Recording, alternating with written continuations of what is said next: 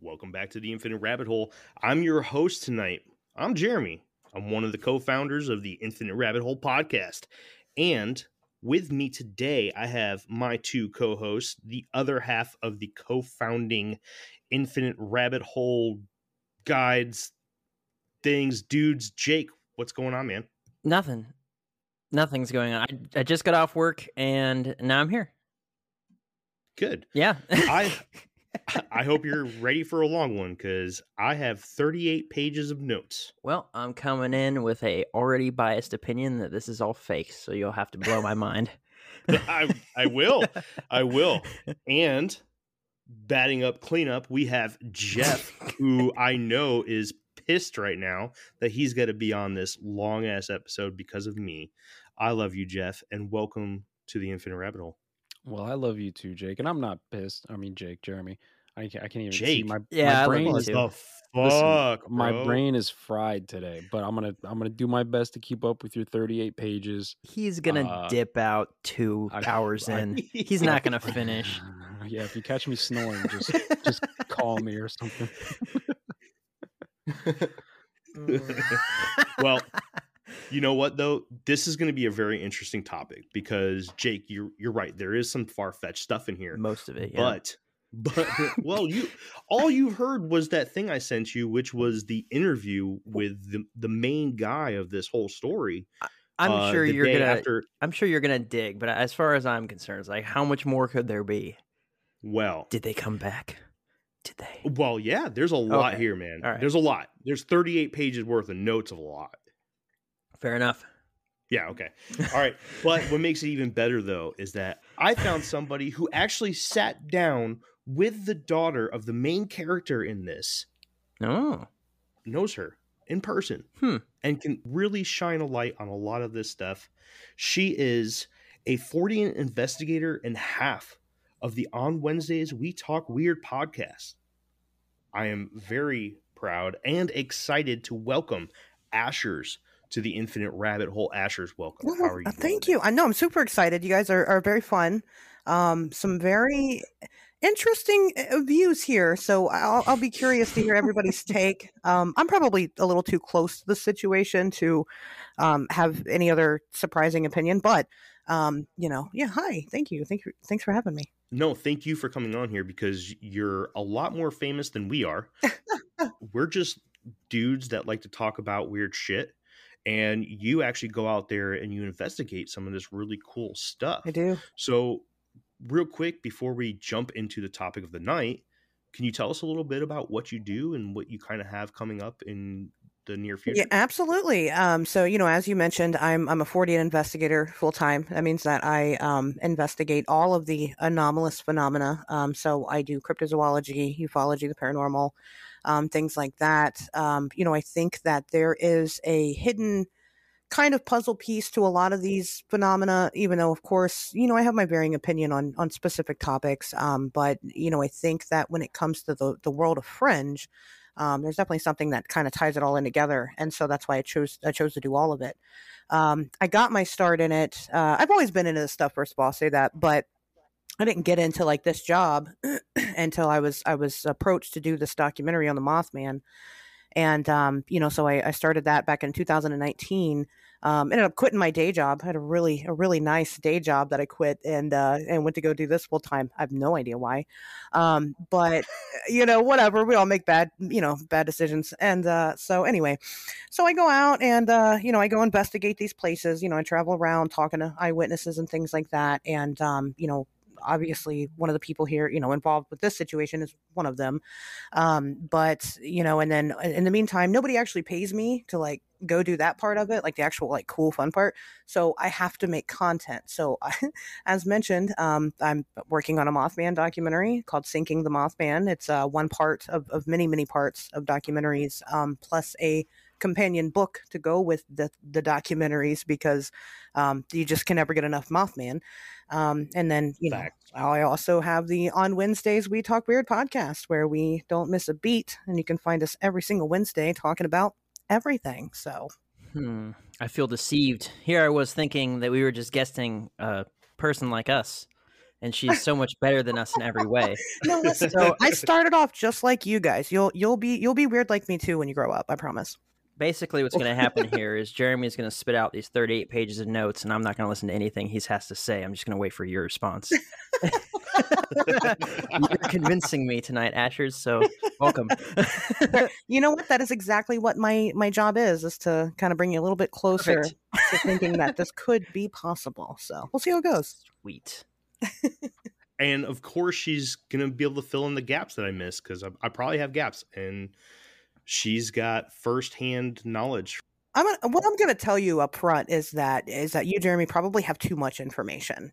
Oh yeah, absolutely. It's facts. Yeah. 100%. I mean, you probably got stuff that, like, you know, maybe somebody one time in a book was like, this is relevant, and it's absolutely not relevant Greg's at all. And favorite it's okay. color was green. Right. Yep. So we'll see how it goes. That's awesome. So do you have anywhere where people listening to this can get in touch with you or that's right. follow you on socials and stuff? Yeah. I mean, I'm assuming you guys have somewhere to post links. You know, I'll give you my master link, my link tree. But I'm on, you can find me on Facebook under my God-given name, Ashley Hilt.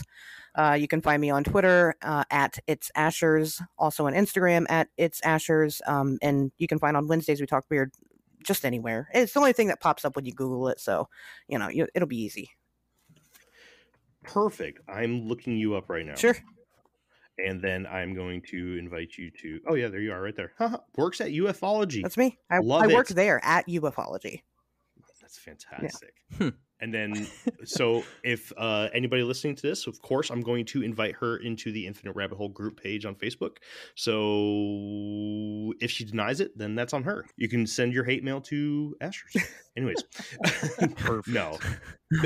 But before we get going, I do just want to make a friendly reminder that we do have that group open now, and we have a lot of really cool stuff going on. Everyone's posting pictures and really cool facts onto the group page, and we're having a great conversation over there. So please check it out. Go on to facebook.com.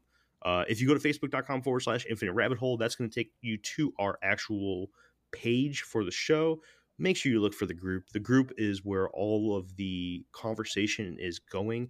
And if you didn't get to join us, we actually did our first live meeting with some of our fans. We just sat down one day and we're like, let's go live. And we did it.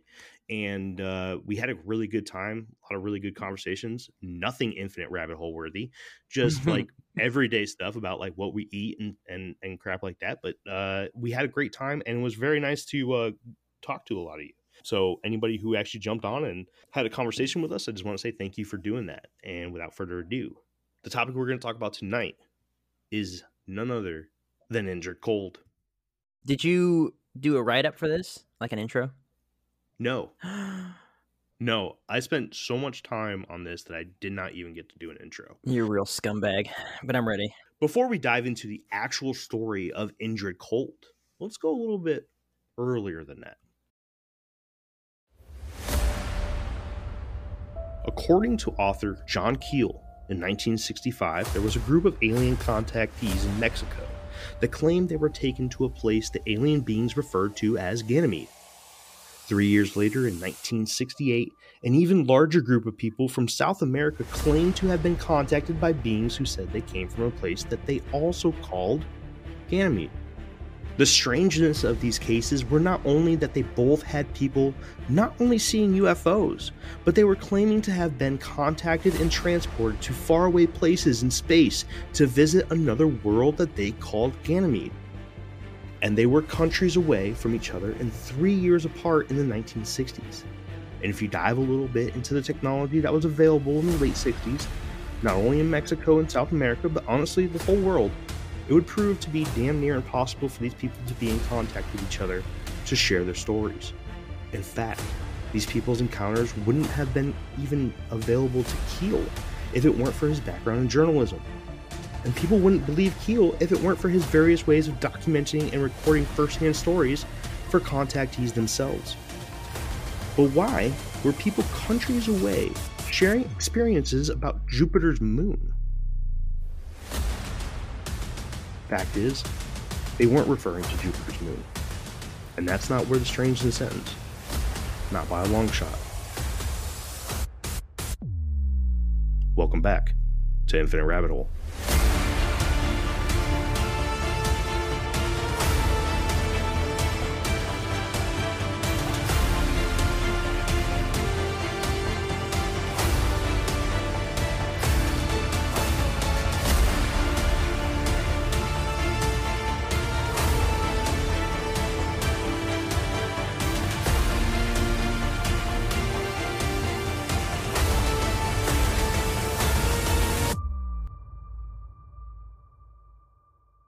I did do an intro. Okay, good. I was like, what am I supposed to do with this awesome song? I was about to throw my computer through the window. Like, I've been thinking about this for weeks.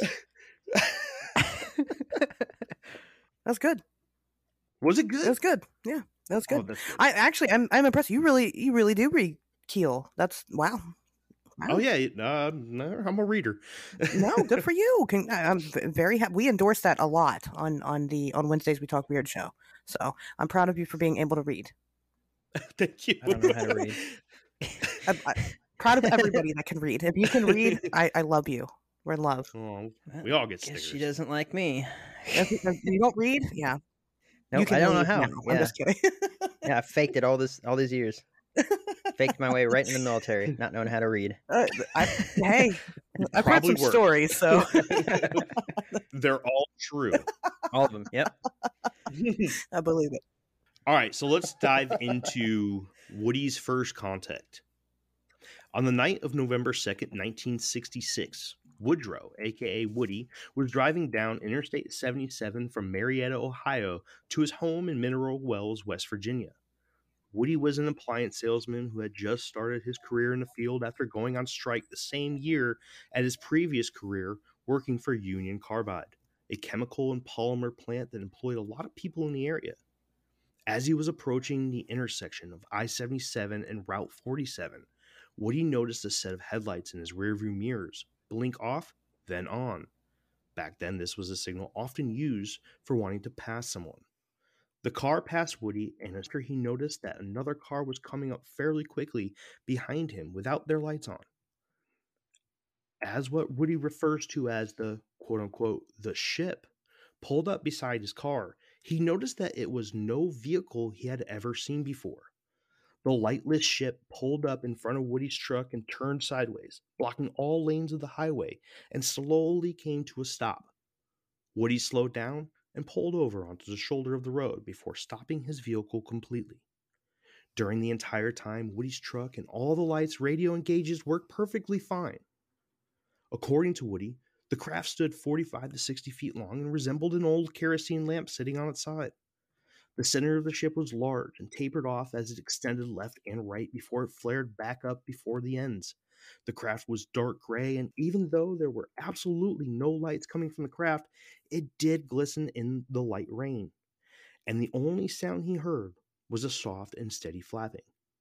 Woody stopped roughly 8 to 10 feet away from the craft with his headlights illuminating its side. Very soon, after they had both stopped, a door on the ship had opened and a man exited the craft. After this man exited the ship, it rose into the air about 50 to 100 feet above the location, directly above where it stopped. Woody watched as this man walked directly in front of the headlights of his truck. By his best guesses, Woody described the man as being just shy of 6 feet tall, around 180 pounds, perfectly tanned skin, and black slick-back hair. There was absolutely nothing off about this man except for that he walked out of a craft that just fell out of the sky. As the man stood in the light casted by the truck's headlights, Woody began hearing a voice in his head asking him to please roll down the window. Woody leaned across the front seat of the truck and rolled down the passenger side. But instead of walking to the passenger side, the man walked over to Woody's side and looked at Woody through the driver's side window and began mind-speaking to him, telling him to not be afraid. Followed up by asking, what was his name? Woody became very scared of the situation, and he found himself and discovered that it was hard to speak to the man. Then, as if the man could read his mind, his voice returned to Woody's head, stating that he could answer by thinking or by speaking, and that either way was just fine. Without Woody saying a word, the man replied, "Nice to meet you, Mr. Derenberger. My name is Cold." Immediately after introducing himself, Cold asked Woody if he worked for a living. Woody responded by explaining that he was a salesman, and Cold responded by telling him that he was what's called a searcher, followed directly with telling Woody that he, quote, shouldn't be frightened, and that we wished him no harm and only happiness. Cold was sporting a large grin and stopped with his arms crossed and hands under his armpits. He continued the conversation by asking what the lights were in the distance. Mr. Derenberger responded by telling him that the lights were the city of Parkersburg. Cold followed it up by asking Woody if this was a place where most people lived. Woody responded by explaining that some people surely did live there, but that most people lived in the surrounding areas and that the city was mostly for business and entertainment. Now, Cold replied by explaining that where he's from, areas like that are called gatherings. The conversation then took a slightly different tone. Cold told Woody to look at him and stated, I am the same as you are. I sleep and breathe and bleed even as you do. Have no fear. We mean you no harm. Now, a little side note here. This whole conversation was being done non-verbally, and Woody stated that he could hear every word clearly as if he was being spoken to. Now to continue. Cold continued by asking Mr. Derenberger, why was he so frightened? My country is not nearly as powerful as yours. Cold ended the conversation by telling him to report this experience to the officials, and that he would be back at a later date to confirm his story, and that he would be back to meet him again. Without any sign from Cold, the craft lowered back down, and the door opened back up, and Woody was able to see another man inside the craft. The man closed the door after Cold had entered, and slowly began to rise off the ground, and by the time it was above the trees, Woody took off as quickly as he could. So that's the story of how Woody met Mr. Cold. What do you guys think? First thoughts. No, it's the best love story of all time. What's the location of this again? Right outside of Parkersburg, West Virginia. Okay. Here he goes. Yep, come on. I'll be back. What's around there, buddy? So I noticed right away that it said that the vehicle or the craft didn't interfere with his vehicle's electronics, which seems to be a signature of every single UFO craft sort of experience is electronics fail. So for me, that's either a more realistic version or it's so far out of it that it's more lends into it being made up. I'm happy you picked up on that. And I'm actually surprised you didn't pick up on something else too. But let's talk to Ashers real quick. What do you got, Ashers? I guess I don't know how detailed you want me to answer this. But yeah, I mean, it's so okay. I guess we didn't introduce how I'm related to this topic. Should we probably do that and maybe? Oh, yes. Well, yeah, absolutely. Let's do that. Maybe that Sorry, way. I'm a terrible host. No, it's okay. It's fine. So I'm actually very close with Woodrow Derenberger's daughter, Tanya Derenberger. And, Woody's dead now, but Tanya still continues to tell the story. And so, I've met with Tanya, I've talked with Tanya, I've gotten kind of more of the inside story rather than just the books and whatever you might find, elsewhere. So, I mean, from Insight, I guess I'll mention this too. I went there. I was there, standing there at the same spot where they met each other, Indrid and Woody. And, of course, I went, was Mothman Festival weekend in 2021. So it's a lot different now. But I can imagine that during the 60s, the area at the time was probably pretty desolate. And there wasn't a lot of things around. Because it is like, I mean, that's kind of West Virginia anyway. It's like a bunch of nothing, and then like 5 buildings and then a bunch of nothing again. Right. But, that's just the kind of the area. But, this little area, it's got a little bit of a, they have like a Dunkin' Donuts there. I know because that's where we met Tanya at the first time. And nice. yeah, so it's like well established. It's well established, yeah. Sure. I mean, it's all they got there. They don't even have Walmart. They got to cross the border for that luxury. But anyway, so well established. Okay, right. So we went, and I could definitely see how the area could be very. Because Woody doesn't really mention other people out on the road, right? He doesn't really talk about how if there was any other passing cars that could have potentially saw this. However, And I'm surprised maybe this wasn't mentioned yet, but maybe you just haven't gotten there. A group of guys in a truck actually claimed that there was this, they saw the same ship. They reported that separately. They saw the same ship that was trying to stop them on the same stretch of road. They didn't fall for it. They got the fuck out of there. They're like, nope. So that's interesting. I do get to that though. Okay. Just let you know, I do get there. Okay. You want to talk? Okay. Talk about, I'll let you do your job. No. Please keep talking. I just want to let you know that yes. She's like, all right, I'm out. You know what? No, it's okay. You told me to come on this show, asshole. No, it's fine. It's fine. Like I said, I just don't know how much you want me to really, take off running and get into it, or what you want me to do. No, but say whatever you want to say. I'll just repeat it. I think that making the point that there was no interference with the vehicle. I think that is important, because you're right. That is something that happens a lot in these on the road UFO encounters. However, when you take into account the fact that there was a car that was attempted to stop previously, and then it just kept going, and they obviously didn't meet injured, right? I think kind of the point of it, and I think that the longevity of the relationship here kind of attests to that, is that Indra didn't want to stop anybody against their will. I mean, I think he wanted somebody that would want to listen to him. So I think that if he were to interfere didn't blast his car with an EMP, right? Yeah, exactly. I need to talk to you. Maybe. I mean, I don't know. It could be. No, I mean, I think that there was a reason behind it. I think that obviously the technology's there, but he didn't really see the need, and so he was going to wait until somebody was just kind of willingly on the road that night, and that somebody happened to be Woody Derenberger. So, well, the other side of it is, if, for me, this is a really big if, but if there is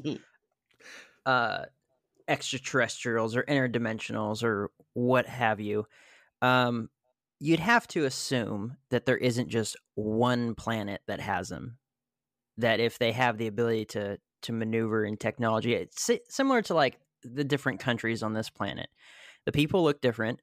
They have different forms of technology. Our cars that we make here in America, our original like muscle cars and stuff, aren't anything like the super fast, crazy sport cars in like Japan.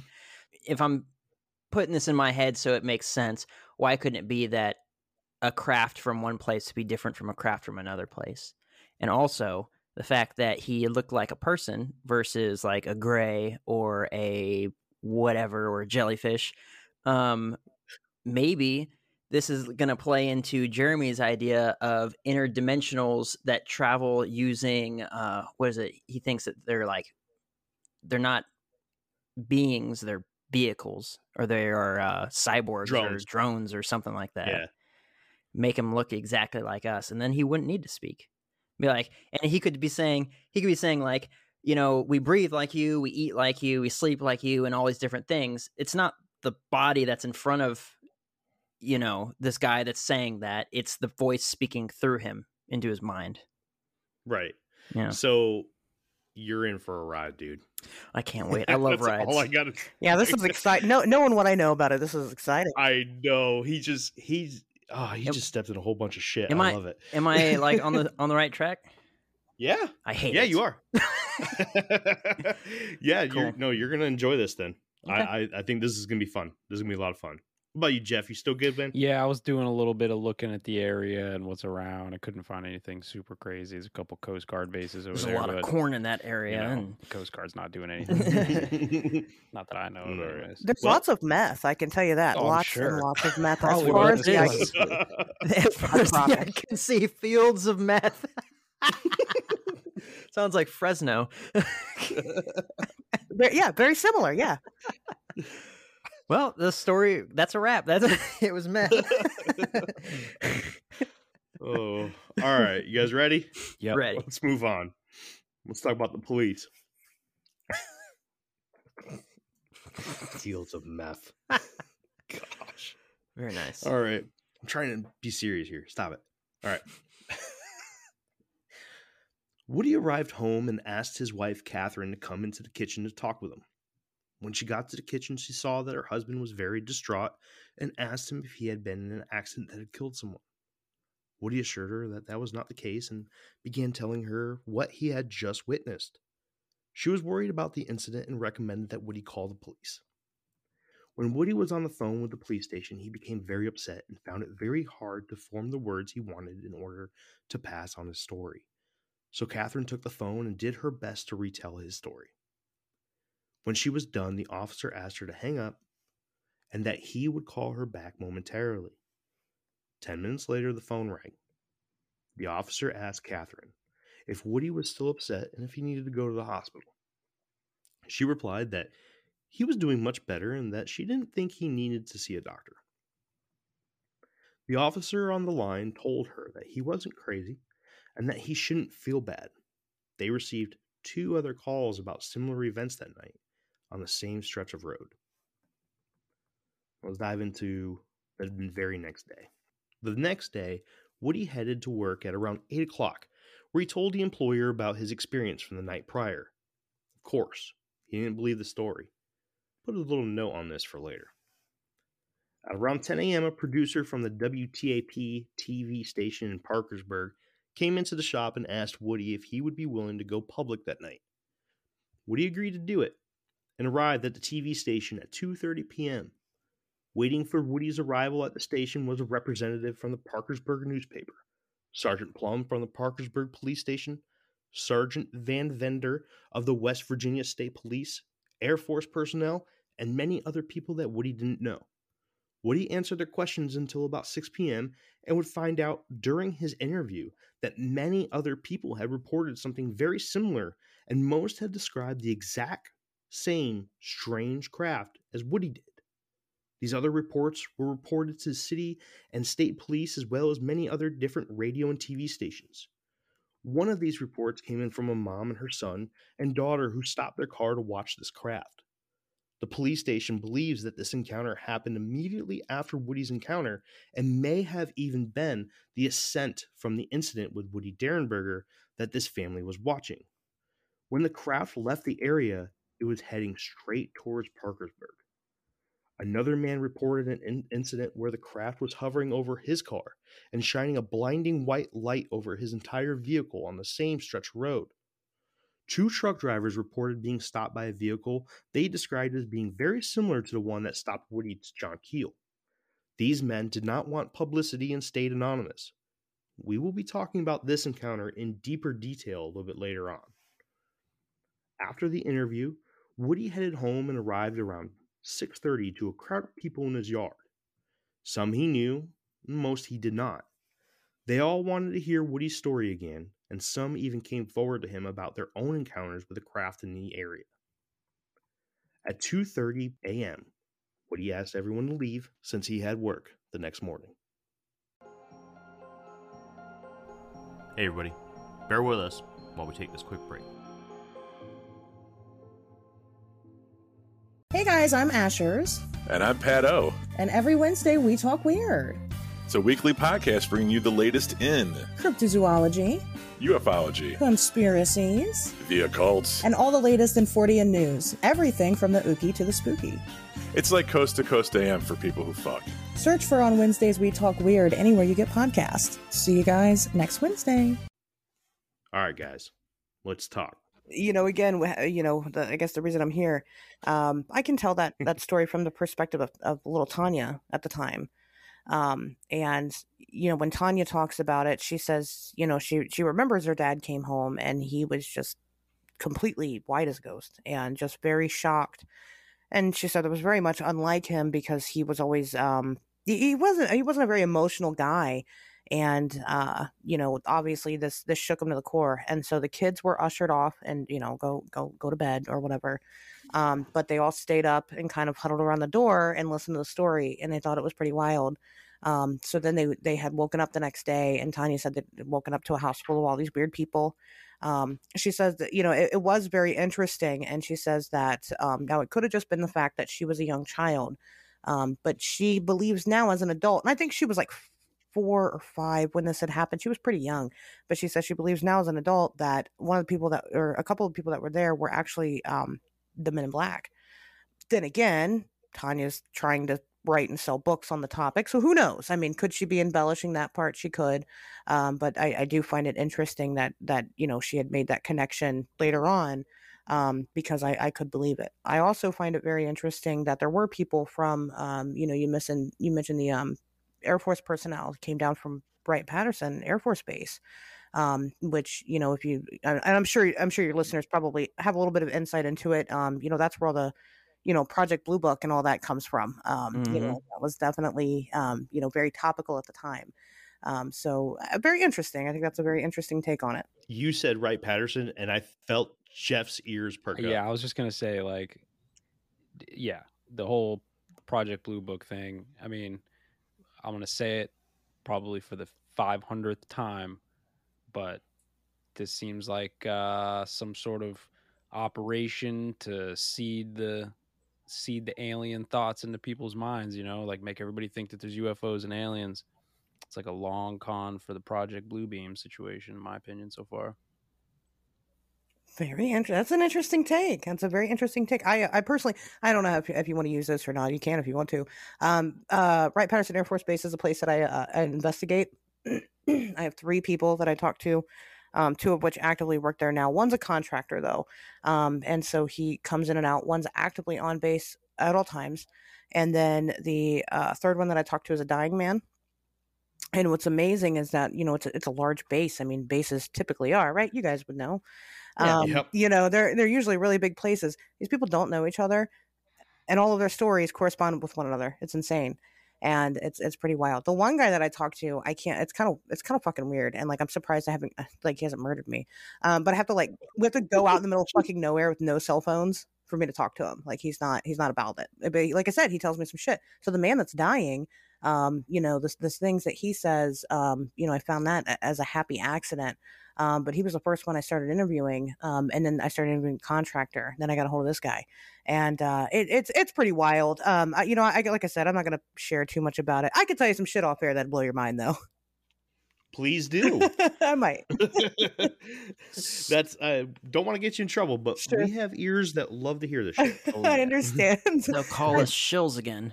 I'm I'm trying. I mean, it's hard. I'm like, because the one guy, like I said, he's dying, and I'm like, well, do I share this afterwards? And we've all I've talked to the man's family. I'm like, what do you guys want to do? What do you want me to do with this information? It's really hard being a secret keeper. But very interesting stuff. So anyway, I thought that the Air Force connection was, just extra strange in this situation. Why were they so interested to hear the story? And again, I can't confirm that there were actually men in black or not there. I don't know. I was born in the 90s, so I wasn't there. But she does mention it, and I think that's important. So Absolutely.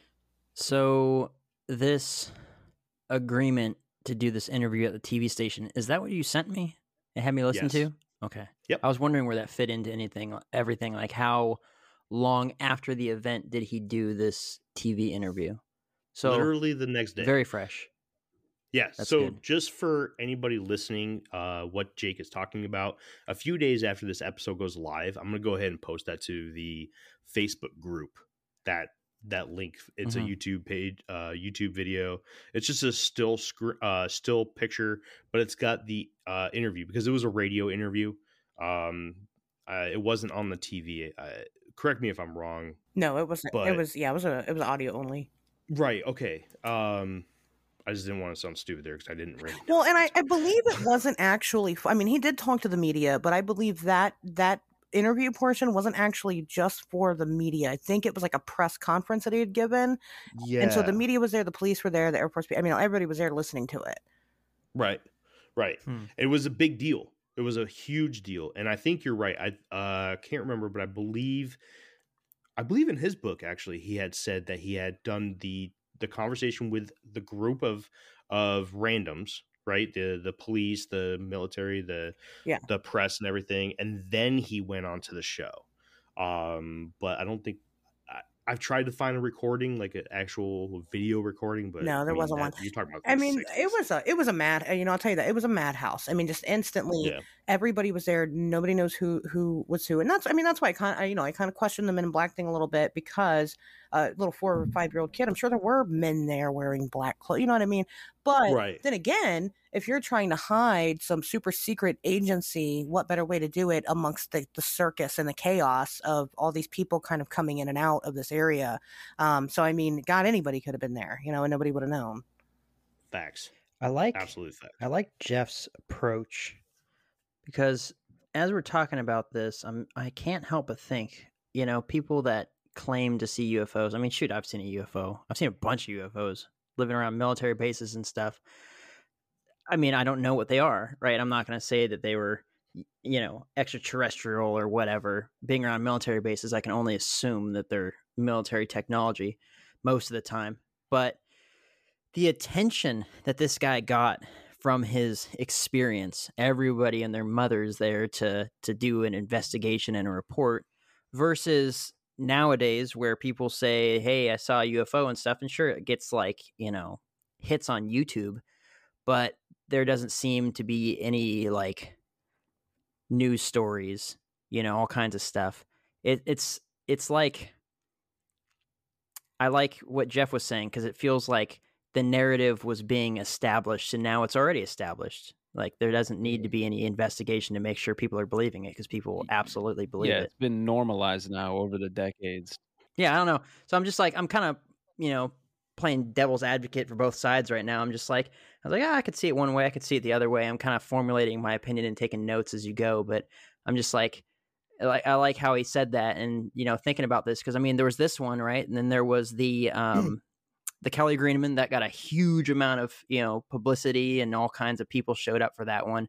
Then there was the Rendlesham UFO incident. That one got quite a bit of attention and stuff, and those ones were all, you know, decades ago. And now, as it's gotten more and more recent, the level of publicity that you get for these sorts of things, with the exception of the Facebook likes, the YouTube clicks, you know, all those sorts of things, it really isn't that big of a deal anymore. And even with like the Pentagon saying like, oh my gosh, yeah, we have no idea what these things are, you know, wink, wink, nudge, nudge, whatever, you know, or they're telling the truth. Yeah.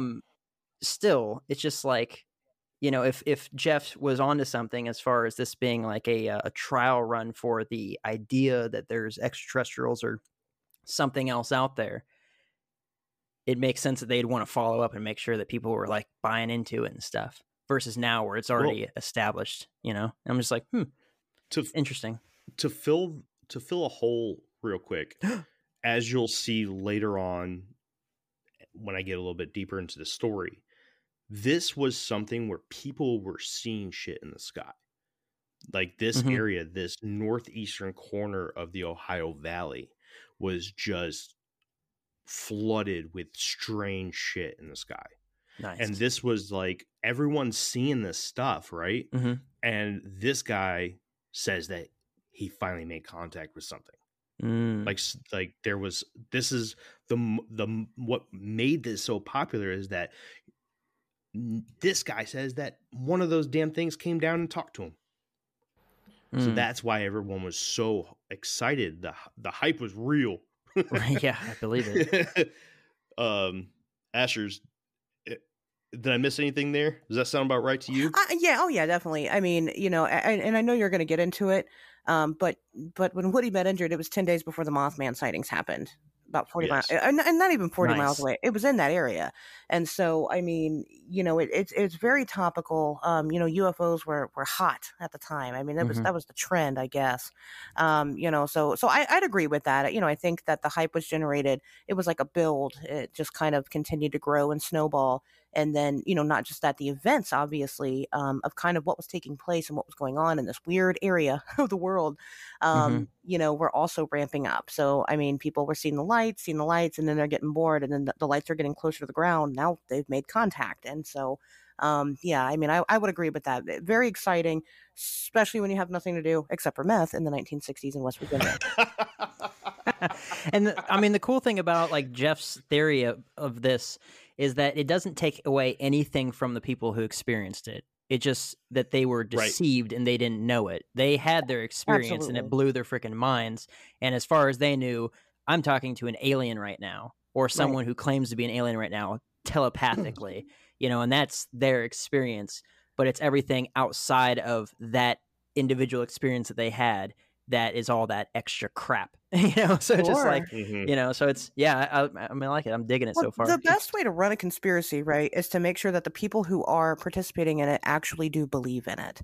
And so, Mhm. when you have people that, when you have to hire actors and things, that's when it becomes kind of weird. Then you got a lot of people that gotta keep Right. secrets and things like that. So if you're going to stage something, and I'm not saying that this is the idea that I necessarily subscribe to, but if you're going to, then you getting genuine people, genuine reactions, Mhm. that aren't going to tell all your secrets, would be the best way to go about doing that. It's just Yeah. odd to me that these Facts. types of events always happen in the middle of nowhere with like one or two people. It's like they don't ever land in the middle of Disney World or like in Times Square at noon. You know what I'm saying? Yeah, We get into that too. because people would see the wires. They have to do it at night in the woods. It's a known thing, Jeff. Get with the program. Sorry. Yeah, idiot. Sorry. I love you, Jeff. I love you too, bud. True love, man. The next day, on the 4th of November, 2 days after his first contact with Mr. Cold, Woody was driving home from Pomeroy, Ohio, with a friend. Driving south on Route 7, Woody began to feel a strange feeling in and around his head. He described it as a light tingling. Later on, the passenger of the vehicle also claims to have a strange feeling come over him as well. Woody claimed to know that Cold was attempting to contact him telepathically, which Woody reluctantly accepted by thinking a thought to Mr. Cold. Cold told Woody that he thought he should slow down and drive safer. His craft was hovering over his vehicle very high and that he was following him. This time, Woody claims that he is much more accepting of the situation and knew that this was sitting better with Cold. Cold continued his conversation with Woody by telling him that he comes from a planet known as Lanulos in a galaxy called Ganymede. Y'all heard that before. Just want to put a plug there. Woody later would feel that this information was intended to be incorrect to keep Cold's planet safe. Moving on, Mr. Cold would continue to tell Woody that his planet was bigger than Earth, but it was practically the same. It had mountains, forests, streams, and oceans, and a lot of the same plants and animal life, with slight exceptions.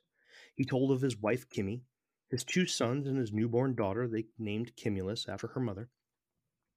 Their planet only had 3 seasons: planting, harvesting, and cold, and the life expectancy of the people on their planet was between 125 to 175 Earth years. And just before Mr. Cold warned that he was ready to break contact and to expect a severe shock as contact was broken, he told Woody that his first name was Indrid. Just after that, their communications to each other were broken, but Woody never received the shock that Cold had warned about. Instead, he had a pain in his temples that quickly spread throughout his head. The only place Woody initially reported this incident to was directly to NICAP, the National Investigations Committee on Aerial Phenomena in D.C. Go ahead, Jeff. So something else I just wanted to say. Why do these things always happen around the number 7 or 77? Oh, there he is. I love him. Go ahead. Well, I'm just saying. Say things. 7 p.m., Interstate 77. And this, I don't think this isn't the one you're talking. This is the first contact, I believe. Sorry, I'm like looking things up as you're talking to me about this because I'm like digging into this because I'm gonna figure this out right now. I'm gonna shatter this whole thing. Mm-hmm. But yeah, I hope you do. I hope at the end you shatter it because there's a lot that you're gonna have to shatter. No, he's gonna do it now and destroy the episode. I'm doing it right now. No, I'm tracking with you. Keep going. Let's go. Let's ride. Well, hold on. Ashers, Jake, anybody? I mean, yeah, I don't really have anything much to say about it. I'm now that I'm understanding the flow of how this is going to go. Anything that I have to say, you're going to get into, which is great. You're doing a great job. Thank you. I appreciate that. What's really good about what you're bringing to this is I think we're gonna be able to cut this episode a little shorter because I think I'm gonna be able to skip the Tanya part. You're bringing a better perspective from Tanya than I'm able to do just by reading her book. Oh, good. And you're Cool. literally saying, more than what I have too. Sure. But you're saying some of the stuff that I have. So Right. I think that you're bringing a whole nother aspect to this show. Oh, good. I'm glad. Yeah. To where it's not just me reading what I have scripted, and you're bringing firsthand stuff. No, I which mean, is a lot I'll of fun. I'll stop you. Usually when I agree to do interviews with people and I go on their show, it's basically I have to start in baby steps and explain everything right from the beginning to the end, Mhm. because I don't know what the hell I'm talking about, and that's fine. So it is really a breath of fresh air to have somebody who actually is invested in it and did do their homework and not just like, the basics. So yeah, like I said, you're doing a great job. Keep doing it. Yeah, like they say, here in the Infinite Rabbit Hole, we go to page 3 on Google. That's right. Smart, always. Jake, what do you got, man? So, Ganymede. Yep. Is Greek mythology, is a person who was abducted by Zeus and taken to Olympus. And I know that we name or did name a lot of our astrological bodies off of, Greek mythology and various forms of mythology and all those different things. I'm curious if Cold told him that that's what our galaxy is called based off of what we may have already been calling it, or if he told him that and then later on it was discovered and then we said, well, that'll just be Ganymede then. If it's on the latter side, if it's like it was already established that this is a galaxy called this, I'm curious if Cold said, yeah, we're in this sort of a galaxy, and then later on looking it up, they're like, oh, that's Ganymede. It's not like an unknown place, is what I'm saying. It's not, right. If it's already been discovered and the galaxy's been named, it's not an unknown place. So this would technically be a planet we could look up and using a more high-powered advanced telescope, maybe on a satellite out in space, Right. which doesn't exist, could see this planet and stuff, versus I don't really know how to explain where I'm going with this. So check it out, right? Yeah. I think that there is a slight mix-up in vocabulary between those from the planet Lanulos and those from Earth. So I've noticed a lot in some of the books that I've read for this is that Cold refers to the galaxy that he is in, and he does say that we share a galaxy. We're from the same galaxy, because there is a particular time that I will get to where Cold escorts another alien being or beings to the end of our galaxy and basically pushes them out of our galaxy for us. And in that book, it's referred to as the Milky Way. But as you just heard me say, is that he's from a planet named Lanulos in the Ganymede galaxy. Now, I believe that the definition of galaxy in Lanulos really means solar system. Yeah, I think it's a breakup of definitions. Like, there's that you can't expect everything to be perfect. Like, they're not going to know Gathering in City. Yeah, exactly, like Gathering in City. So they use the word galaxy to refer to solar system, but they know that we all live in the Milky Way galaxy, because we call the galaxy Milky Way, right? But a galaxy is a collection of solar systems, like billions of solar systems all around. And a solar system is a collection of planets around a star. So I think that the definition for galaxy on Lanulos is solar system. I have a really interesting, kind of an easier way to explain Earth. that. Our planet, right? What's our planet called? Earth, right? Except it's not Right. called Earth to other Yep. people in different languages. Sometimes it's called Terra. And there's so many different. There's like 50 different words for Earth, right? And so of course, if we had this big conference and had big alien contact, and we're like, oh yeah, yeah, we're all here from the planet, and then we would all hate each other and fight each other and disagree on what we would even call ourselves. But we all mean our planet, so I think, so that's basically what you're trying to say is, of course, us, dumb folk that speak, English, we can't comprehend it being called anything besides Earth because it's Earth, right? And so that's where I think it comes from. It is a breakdown of just kind of words and semantics in that regard. So correct me if I'm wrong. You're saying either it's just name something entirely different, or this could possibly be like, considering it, I'm certain if it is an alien that they would have their own language. So this would be his second language, or however many places he's visited, a number of languages. And it could just be misspeak. Like when someone's learning, like if I were to learn Spanish, I would probably misspeak quite a bit in trying to formulate a sentence or whatever, or a thought. Yeah, it could be either of those. Yeah. All right, I'm down. Now, there was a part of this that I had to cut out because this was originally almost 50 pages long, and I cut out a lot of stuff. And one of those extra pieces of information that Asher's was talking about earlier that I probably had was that there was a theory that the Lanulosians actually perceived time faster than us. So in a lot of the accounts of people in contact with somebody from Lanulos, they described them speaking very strangely, like as if they were trying to slow their words down, like they were used to speaking faster. And I think it's because, and we'll get into this part a little bit later, but I think that they perceive time differently. We would have to go, welcome to infinite rabbit hole, right? And they think that that's what they were doing.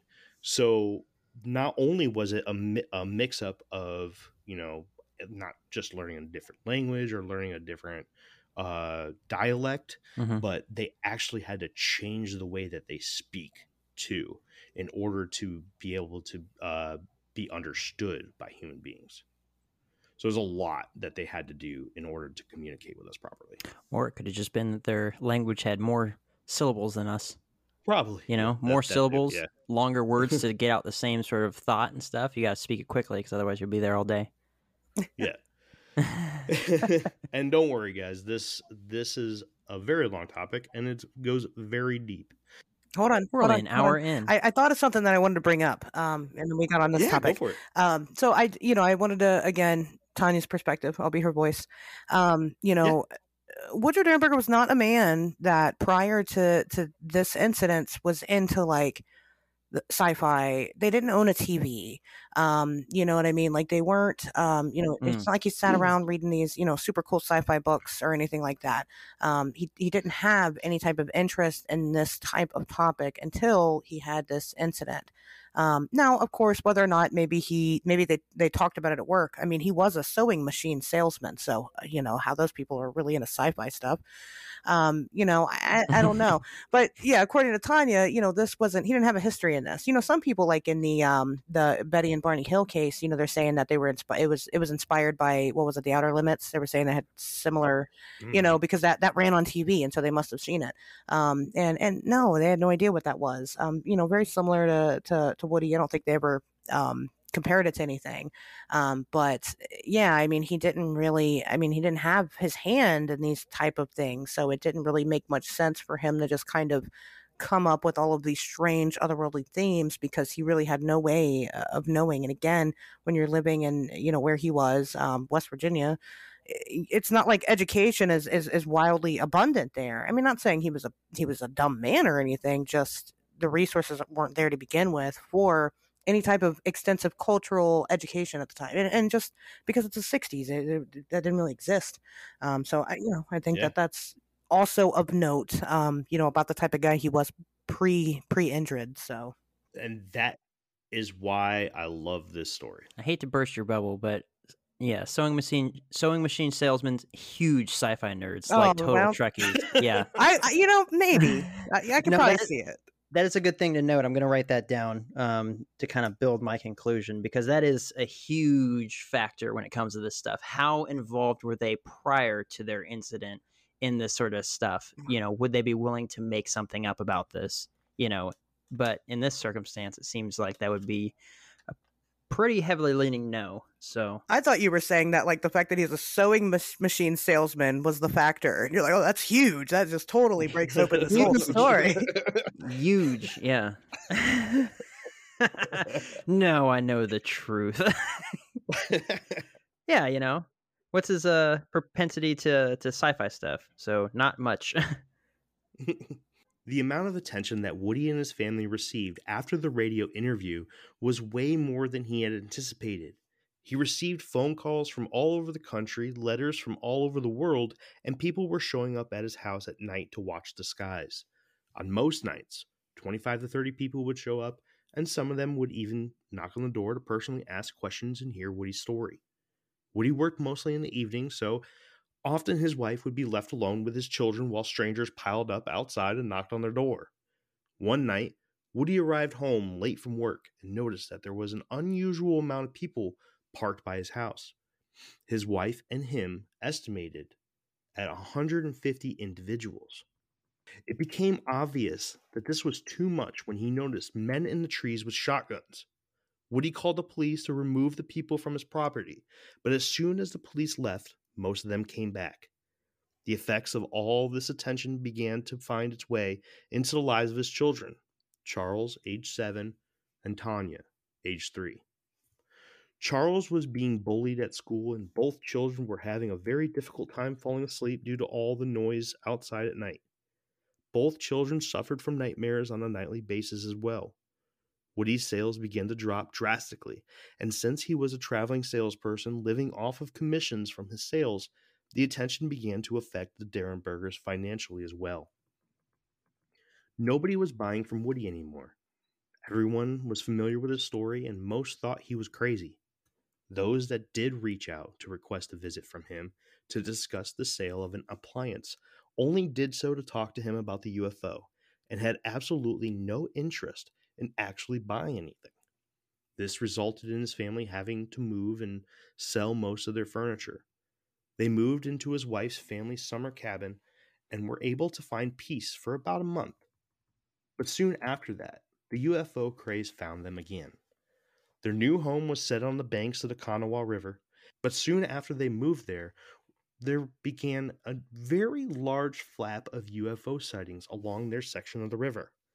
Someone then found out that the Derenbergers were living there and contacted the local press, and the stories that came out claimed that the large rash of UFO activity was in fact due to Woody and his family's presence, and that they were contacting him in private. The crowds began to form on their lawn again, and this forced them to move. This time to the dead center of Vienna, West Virginia, with the idea that hiding in plain sight might be the way to go. The craze followed them when a German TV crew showed up requesting them to be a part of their documentary that they were planning to film. This was too much for his wife, Catherine, as she left him with their children and moved to Cleveland, Ohio. Woody soon followed them to Cleveland, but it was too late, and they were divorced in 1970.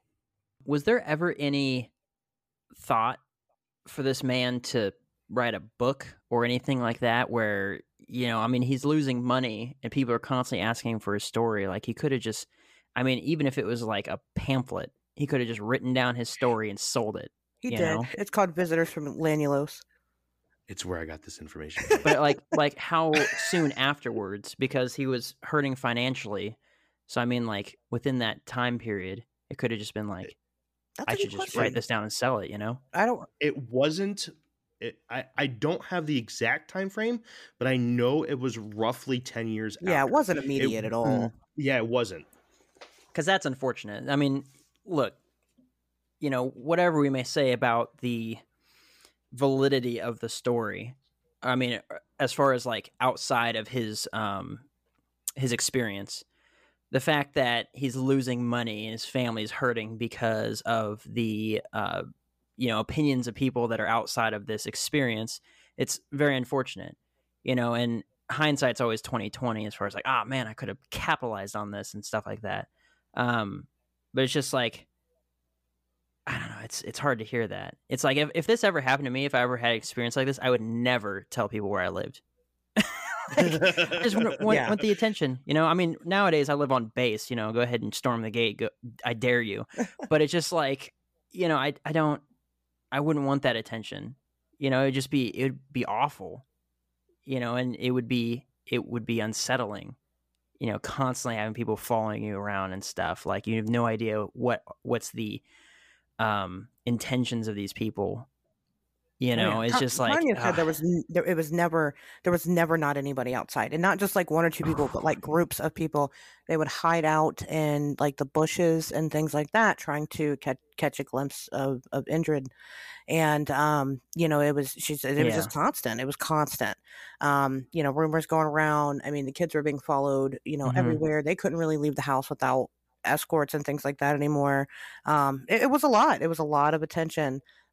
You know, and it wasn't just Woody. I mean, it was the whole family. You know, so when his wife, you know, went to go leave, and this is the part of the story where, because I was always, I guess people might find this surprising, but I was always a skeptic of the Indrid Cold story, and until I started digging into it. And, you know, once I did, and I realized that, you know, his wife divorced him. And when that happened, she maintained to the day that she died, wasn't because Indrid wasn't real. As a matter of fact, he is very real. It's because she couldn't deal with the attention anymore that it was getting. So, I mean, you know, if you're going to divorce your husband and you're going to try to distance yourself from that story, if it didn't actually happen, why not just then come out and finally say, listen, this didn't happen? But she, you know, she never did. She said, Indrid's, you know, I've met him. He stays at her house sometimes. You know, they were all very close. You know, she's helped take care of the kid. Well, we'll get into that, but, you know, he would bring his kids and things. And I mean, the whole families would hang out together, but they didn't have anybody else either. You know, they really just had the, you know, the Cold family and then the Derenbergers. But yeah, I mean, so, you know, I thought that was probably one of the bigger pieces of evidence for me, you know, when I started thinking, okay, maybe there's something to this, was the fact that, like I said, she left, she took the kids, but until the day she died, maintained that the story was real.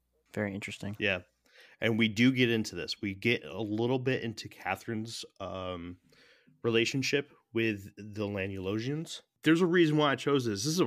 I love this topic. I think that this is probably, to me, the Indrid Cold story is one of the best evidence for any type of alien species ever. And it is like the best kept secret, because it sounds so fucking goofy and so fucking out there that it almost it has to be true. I mean, nobody makes this shit up. Nobody makes up a lifelong, you know, a lifelong torture chamber of constant attention. And like you get, you know, losing money and losing your family and basically every single thing ever, just to be like, yeah, I hang out with this alien dude. Like, nobody fucking does that. There is one more. There's Bob Lazar, and his story sounds incredibly convincing, constantly getting raided by the FBI and stuff. Like, it's just like... Oh, there's other really good stories, but for me, this one's tops. Yeah, for sure. It's definitely the attention factor around it leads more into its believability versus, like, if it was just like, yeah, I was interviewed one time, then that was it. You know? Well, I don't have a problem believing that these people had these experiences, like you guys have already said a couple of times. I think what I'm having a problem wrapping my head around is, were they being duped? You know, was this some form of psychological operation or something like that? You know, so I, of course, like I'm a crazy guy, right? I'm the conspiracy guy. So people come to me with crazy stories and shit all the time, and you know, especially on my show, like I take their word for it while I'm talking to them. Like I believe whatever it is, crazy thing you're telling me, like I'm just going to go with it as if you're telling me the truth. And that's kind of where I'm going with these people and their experiences. But that still just kind of puts me in the spot where I'm thinking these people might have just been victims of some form of a psychological operation, whether it be from, you know, whatever, Men in Black, the Deep State, whatever, take your pick of the organization. Yeah, I think that's a really fun take on it. I personally have never thought about it that way before, and I'm curious to see, you know, to listen to more of what Jeff has to say as we continue along with the story. At the end of December in 1966, Woody was contacted by the former police chief of Parkersburg and current captain of the Cocoa Beach, Florida Police Department, Bruce Parsons. He was also working as a security guard for NASA, and was told to reach out and invite Woody and his family to Florida so that Woody can tell his story directly to the head of NASA, a man only introduced to Woody as Charlie. Instead of a pleasant trip to Florida and thrilling tours of Cape Kennedy Base, he was instead interrogated for 5 days by many different people. Afterwards, he was told that there was nothing new in his stories and that everything he told of Lanulos, Mr. Cold, and the craft had already been reported numerous times. Woody asked why they never came forward with the information. In reply, they said that if they did so, there would be massive panic throughout the world. Many people would commit crimes or suicide. A quoted line from the book, Visitors from Lanulos, by Woody Derenberger himself, states they said, quote, women would commit suicide. They'd throw their babies out of windows, jump under trains. This kind of panic could sweep the entire world, end quote. Additional interviews and investigations were conducted by SACI, Space Age Communications Incorporated, NICAP, and the Air Force. NICAP even went as far as to hire Dr. Robert A. Jenkins, a local psychiatrist, to administer an EEG test to test for epilepsy, which came back negative, with particular terminology such as, quote, no evidence of epilepsy. Normal recording with no indication and central nervous system pathology at all, and no evidence of any psychiatric disorders. NICAP dropped even lower by telling Woody to not speak to anybody regarding these events unless they were a representative from NICAP themselves. Woody responded by telling him that he will speak to anybody he wants to. In turn, the representative that interviewed Woody returned a report to NICAP claiming that his stories were false and told events reminded him of a carnival. So what do you guys think about that? What was this Parsons guy's name again? Give me a second. Bruce Parsons. And he worked at... He was the Florida Cocoa Beach, Florida Police Department. He was the captain there, and he also worked part-time as a head of security for NASA. So I wonder if he was related to either William or Bill Parsons, who was one of the directors of NASA, or Jack Parsons, the rocket engineer / occultist. Oh, I have no idea. That's you. That's your wheelhouse, homie. Parsons is also really, it's kind of a big name in West Virginia. It's kind of a really popular one. Lots of streets, and things like that named Parsons. Lots of people you run into with the last name Parsons. Yeah, it's a common name, but the fact that he was tied to NASA somehow, and then, like I said, Bill Parsons was a director of NASA, and then Jack Parsons, like I said, he's a rocket engineer. He's also like an occultist. There's a lot of connections with him and Thelema, Aleister Crowley's thing. So that's some digging I gotta do. I gotta do some digging now. Thanks. Yeah, I like it. The wheels are turning. I'd like those results. Yeah, I'd be interested in that one. No, I think that's interesting. Do we talk more about the psychiatrist, or is that? We do. Okay. We do. We end up getting into that a little bit more later on. Oh, wait. Well, it looks like he's not crazy, so that's good. Not seeing anything. I have those actually. I have copies of those reports. Tanya gave them to me. I've got a lot of really cool stuff. I actually have the bigger version, the large print version of Visitors of Lanulos, which actually has the copies of the reports in the back. I got to read them. They were they're really cool. I mean, they've got proper headers and everything to them, and I mean, the signatures, and then the stuff like the question and answer segments from NICAP. Oh yeah, like that's actually in the back of the book too. Like NICAP was trying to fuck this guy. Oh yeah. Well, the politics were strong. And let me just mention that isn't that isn't particularly unusual because we see that now with MUFON. Right. They do exactly that with their eyewitnesses. Basically it's just their witnesses aren't people, they're cash cows, and it's terrible. So that's not, again, I'm not surprised by that at all. Me neither. What do you guys think about cutting off the first episode right here? Whatever you want to do, bud. Well, this is an hour and 12 minutes in.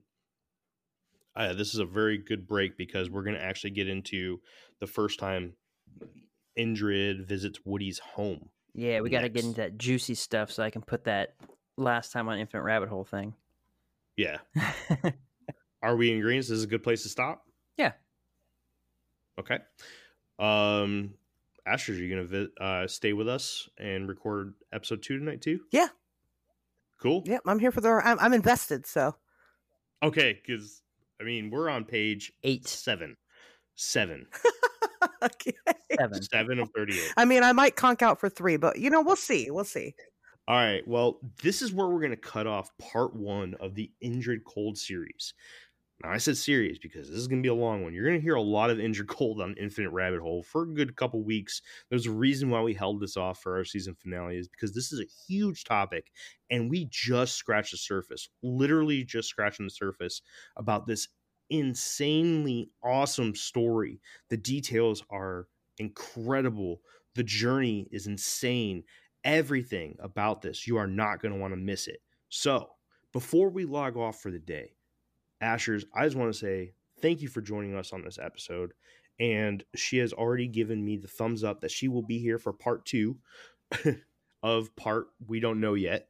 And before we log off, let everybody know one more time where they can find you. Yeah, sure. So you can find me on Facebook under Ashley Hilt. I'm the one with the red hair. You can also find me on Twitter and Instagram at It's Ashers. With a Z. You can also find on Wednesdays We Talk Weird, literally anywhere that you listen to podcasts. But I'm excited. I'm excited to time travel with you guys and be here for the future episodes of this Indrid Cold series. It's been a lot of fun. If anybody's here listening, because I brought you here from my show, I'll tell you. I don't know how much exactly is going to be edited out of these episodes, but let me tell you, this guy knows his stuff. I'm impressed. So that's awesome. Well, I'm trying to make a name for myself in this community. So I am thrilled to hear that come out of you. Really, really am. I got a big old grin on my face, and I'm going to step off my soapbox now before I float away. All right. So next week, like Asher said, we are going to time travel, and we'll see you next week. All right. Thanks for stopping in. Bye. This Path of the Infinite Rabbit Hole. Bye. Bye. Ashers, would you like to say bye? Bye. Bye.